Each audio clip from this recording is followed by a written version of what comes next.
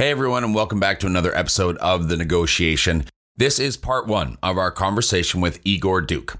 Igor is the founder and CEO of Native Union, a consumer electronics accessories company that combines the finest hand-picked materials, thoughtful design, and considerate details to create products with personality, empowering the modern lifestyle. In this episode, we caught up with Igor to learn more about why he chose to base his business in Hong Kong, the impetus behind Native Union, and his goal to enhance the way we live with technology. We also explore the consciousness of consumers today, how it has developed over the years, brand legitimacy, and more. Enjoy.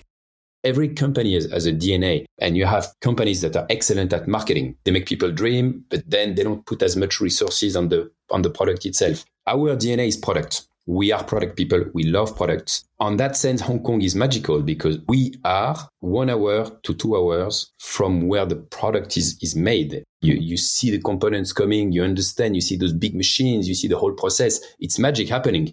And I think it gave us as well a very big competitive advantage because we are controlling and we infuse the whole people in the company on how products are made, how to make a good product. And that helped us a lot, I think, in our quest to bring quality craftsmanship into what we do today.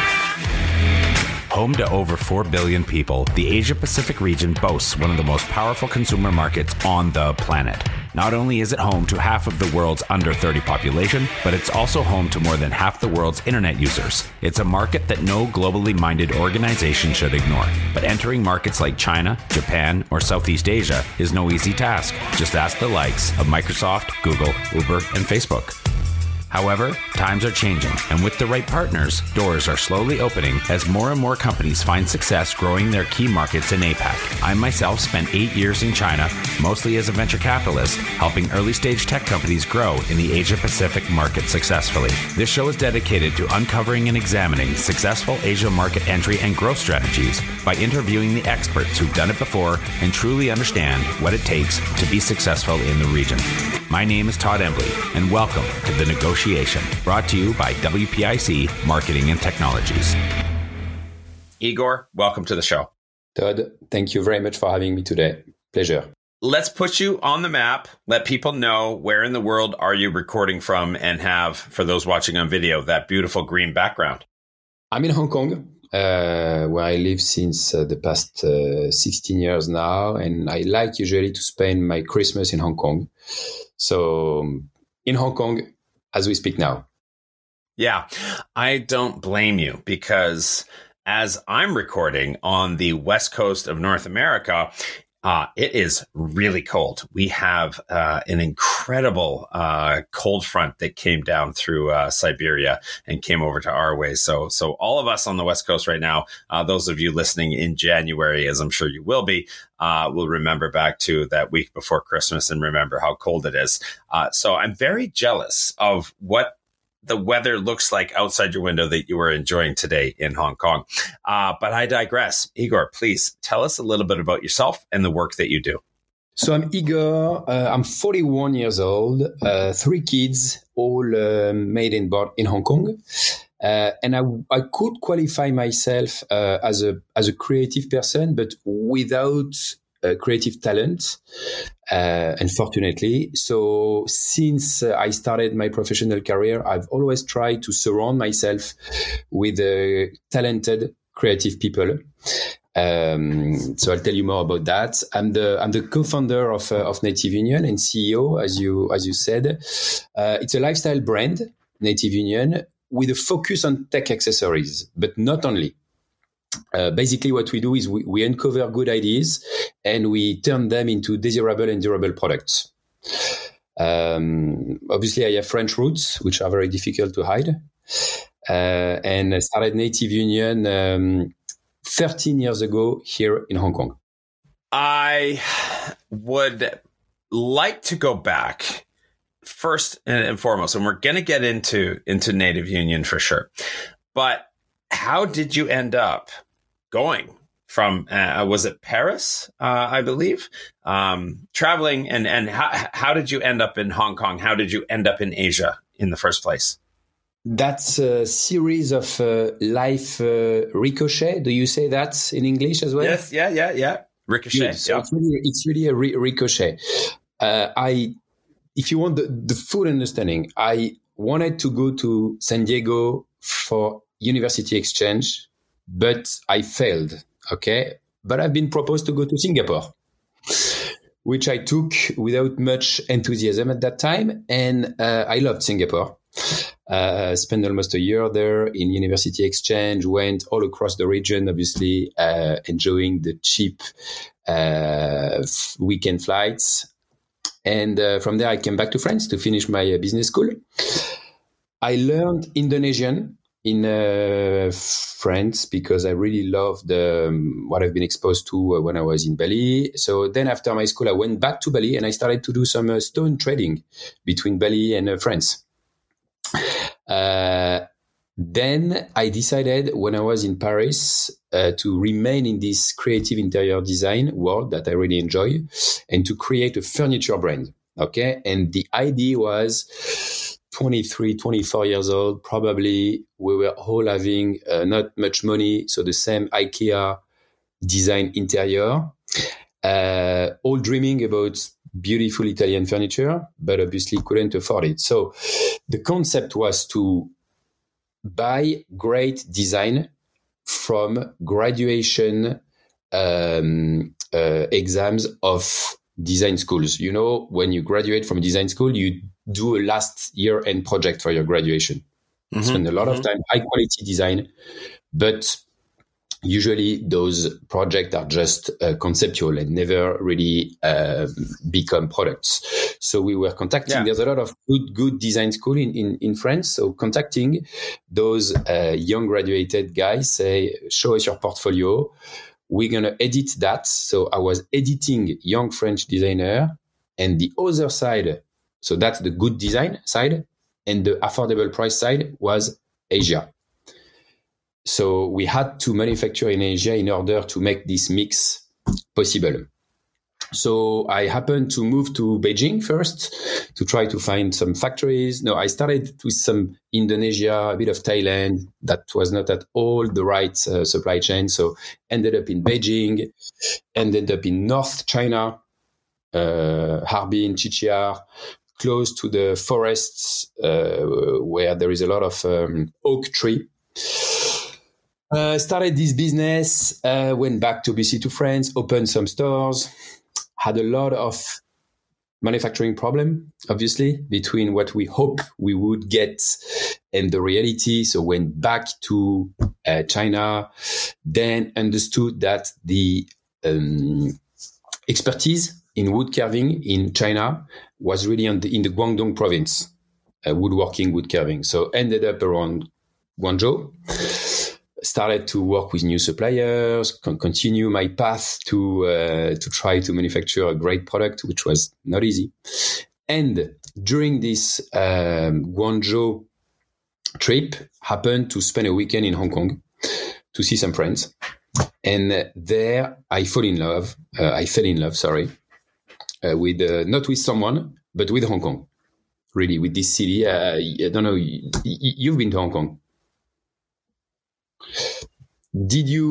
Have you been there during one of those crazy weekends where you spend 3 days and you enjoy the seaside, you go on boats, you trail? I mean, everything that most of the people don't know about Hong Kong. You don't know that Hong Kong can offer probably even more outdoor experience than the very interesting and vibrant city center.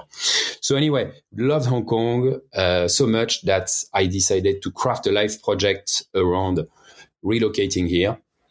And because all my suppliers were anyway quite close to Hong Kong, it was logical. So arrived in Hong Kong 16 years ago to take care of the production part of this furniture company that I set up. That's the Ricochet. That's the last Ricochet. Yeah. And I mean, you definitely dipped into what my next question was going to be. You also, funny enough, kind of almost dipped into my marriage a bit. I actually was engaged in Harbin to my wife. We were there on New Year's Eve celebrating on a trip up there. And that's when I asked her to marry me. We were married in Bali. So that was another touch point. So you were kind of bouncing around a little bit there.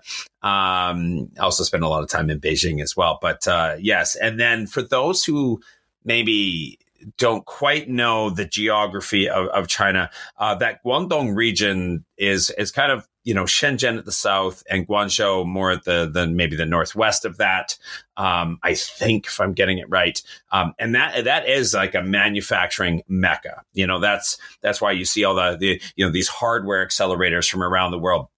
We've talked to Brink. We've talked about Hacks, from the tech side of things. It's just the manufacturing region, which is why there's a lot there. And what I wanted to ask you next was really talking about why based out of Hong Kong and Greater China, why did it make so much sense for you to base your company out of Hong Kong, Greater China? I think you covered a lot of that, but I'll propose it to you if there was anything else inside that question that you may want to talk about. Why that area? Why be based out of Hong Kong? I know you fell in love with Hong Kong, but why does it also make such business sense for you to be based there? No, it's important to clarify, because I could have gone back to France and managed my company like most of the brands, with a buying office or partnering with some manufacturing partners here in Asia. But and by the way, when we set up Native Union as well, we'll get to Native Union. It was the same. It's very unconventional to create a brand in Hong Kong. I don't think you can name actually any brand that that is born in Hong Kong. Usually Hong Kong is seen as the production or the back office or the buying office, but the HQ are located elsewhere. But that tells a lot, I think, about Native Union and about who we are. We've decided really to be close to the manufacturing. We've decided to become experts at that part of the business. I think every company has a DNA, and you have companies that are excellent at marketing, and they do beautiful. They make people dream, but then they don't put as much resources on the product itself. Company who are excel at finance, and our DNA is product. We are product people. We love products, and on that sense, Hong Kong is magical because we are 1 hour to 2 hours from where the product is made, and seeing a factory. I don't know if you've been in factories, but for me, it's still after that much time in this industry, it's marvelous. You see the components coming, you understand, you see those big machines, you see the whole process. It's magic happening. It's the chocolate factory at scale 1. So yes, it made business sense a lot, and I think it gave us as well a very big competitive advantage because we are controlling and we infuse the whole people in the company on how products are made, how to make a good product, and that help us a lot, I think, in our quest to bring quality craftsmanship into what we do today. Yeah, I resonate with that hypothesis greatly. When a lot of guests know my background, I was in venture capital with SOSV, and we were running an accelerator, software accelerator out of Dalian. And we thought that it might be a good idea to try getting into hardware. And we had Kickstarter in Indiegogo to try to help companies that wanted to get into hardware and start building Raspberry Pi and Arduino and some technologies like this. We're really helping entrepreneurs play around with a lot of IoT and things like that. What we figured out really quickly was you can teach a lot of things, but you have to be close, physically close to manufacturing. So we could have built that accelerator for startups that were doing hardware anywhere in the world, really, because everything is digital. But we ran it out of Shenzhen because being near and close and understanding and paying close attention to your factories, to your production, was really what you needed to nail and understand if you were going to actually, like Pinocchio and become a real boy. If you were going to become a real business globally, that was the one thing that we felt was probably one of the hardest things that people were going to struggle with. So located it there. So yes, I completely understand and agree with that premise. Now, tell us about Native Union. We've been all around this. We haven't actually got right into Native Union. So please tell us all about what is Native Union. So first of all, I think the way Native Union has been created is again quite unconventional. And to tell you again the true story, and not the marketing story, it happened like a happy incident. I would call it a happy incident. And the real vision about the brand came up after that. So I'll just briefly get to the incident, and then I'll tell you a bit more about what we do today. But I was in Hong Kong developing my furniture business. Okay. And I was, at that time, there was no co-working space, but I was subrenting a desk in a bigger office that one of my friends was renting. So it was the ancestor of the co-working space. And I happened for one weekend, I went to the flea market in Hong Kong and purchased this old retro phone, Chinese phone. And that was the time of the Blackberries, iPhone 1, where most of the smartphone had the 3.5 jack. The headphone jack. Exactly, the headphone jack, the headphone. Yeah. So anyway, yeah. I happened just at the weekend to play with, to cut the big retro handsets, fit headphone jack into it, solder the microphone and the speaker track, and test it, and it was working. And I get back to the office, and I brought that. It was quite fun. I don't know if you remember, because we actually launched the product. It was a big retro handset that you plug into your smartphone at that time. And my neighbor, who happened to become my co-founder after, actually took it, plug it, and say, "Hey, that's great. I have a BlackBerry, but you know what? First, it's very uncomfortable. It's flat. And then I have all my contact, all my calendar on it. So I cannot have the smartness of my smartphone here. I need it here. So then I need to say, wait." So anyway, no landline at that time already. To cut a long story short, after a few people saw it and say, "Oh, do you see which product I'm talking about? Or you don't have anything in mind?" Because I'll show you a picture now.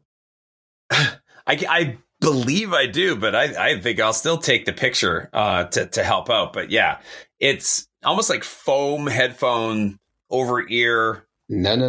It was a handset, a retro handset. I don't know if you see this big retro handset. Yeah, like the big brick. Retro one. That you plug.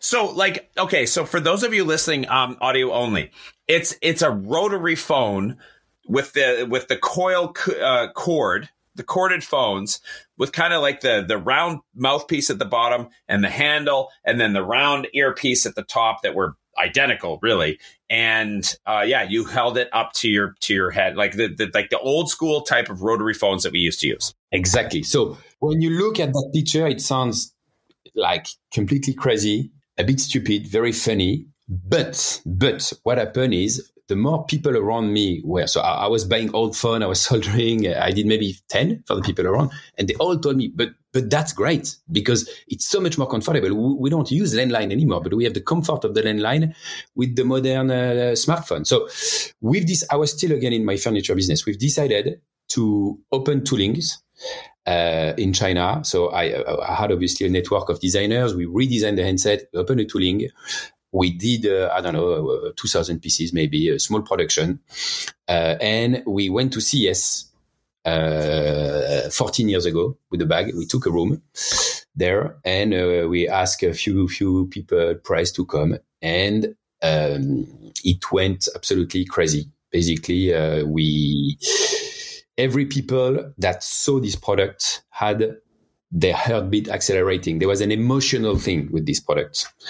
And remember that we went to CES, so Consumer Electronics Show in Las Vegas. In Vegas. This is a world of technology, but this is a world of utilitarian technology, kind of boring technology. We come up with something fun, colorful, never seen. And so all the buyers started to actually say, yeah, you know what, we're going to test. That's fun. They don't even talk about price. We're going to we take 100 pieces, 500 pieces. What happened then was I think something unique that not happened don't happen a lot in a lifetime. We sold everywhere in the world. We sold basically 2.6 million pieces of them in less than 3 years. So all the cool department store started to want this product because it was bringing again life and something new to their assortment and for their customers. So we started in the lifestyle channels, department store, cool design stores, concept store, Kapok that I know since the beginning, took them probably again 13 years ago when we launched them. And so we never paid for any press, but we had a lot of celebrities being shot, like Lenny Kravitz in New York on the front page of the People's Magazine. We had a lot of, it was insane. We could not make enough. We opened probably 10 toolings to try to cope with demand.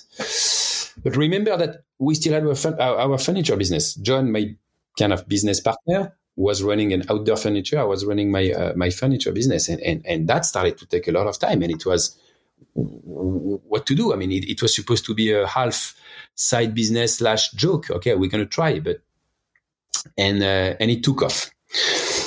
I'm going to lend to Native Union, but this was already Native Union because we created this brand Native Union, which was the union between the old world of the retro handset and so native communication, old world, and the new smartphone, and these single products brought us to we did 300,000 US the first year, 3 million the second year, and 15 million the third year. Just to give you the scale, the stratospheric vertical lending that was really propelling the company. And from that, what happened is when you're highly successful with a product, often you become a target for counterfeit. Okay. So after 2.5 years to 3 years of really big success, we've been highly counterfeit. When I say counterfeit, I'm not talking about products that were looking like ours. Those were existing since the beginning. I'm talking about products that were having the Native Union logo on it, okay, called Moshi Moshi, the real counterfeit. And when you were crossing the border between Hong Kong and Shenzhen, where you have all those small shops, you could find basically luxury bags counterfeit, Beats headphone, and Native Union handset. The company almost died at that time because suddenly a lot of confusion in the buyer's head. Why I have this? And the problem is, although we took a lot of time at that time to fine tune the acoustic to really make a good product, we already had this a DNA of making sure the details were nice, the product was a high quality product, but visually their product was the same. No one knew what was inside. So we almost died, and we took the time to think, which normally a normal company, they do their business plan before launching. But because, again, we never launch, we happen to have this stratospheric growth without putting any thought behind it. So we thought, okay, what are we doing here? We have the best retailer in the world buying our product. We can feel, I think it was the iPhone, it was probably 2011 or 12, iPhone 5, which was a beautifully aluminium crafted, again, a headset, more expensive. So we could feel basically that the smartphone was becoming the center point of our life, and it will be in the future. And we were in this between tech and lifestyle, and we thought, okay, we're going to come up with a brand, really. So that's where the real brand foundation came up. We're going to create a brand to elevate the whole ecosystem of accessories around the smartphone. iPhone and Apple are doing high quality, amazing smartphone, but all the accessories around are shit. So we're going to be the brand to apply quality design, quality material, and elevated experience to this world. And this is really, so in 2012, when we did all the work of, internalize the design studio. We're going to go into a few categories only. A brand, we wanted to become a brand basically, when before we just did few products that happened to be successful. And this is what we keep doing now after 13 years. We apply it obviously to more categories, but that's what we do. We do daily essential accessories. Okay, so lifestyle accessories around our technologies, so around mostly our laptop and our smartphone. But we execute them like a fashion brand or an interior design brand would do, with a lot of attention to make sure the experience is really delightful and not only efficient and utilitarian. I wanted to briefly ask, would a brand owner today entering the markets in Asia, in APAC, would they have to worry as much about trademark or copyright infringement the way that we saw it 10, 15 years ago? It's a good question. For some reason, I would say less.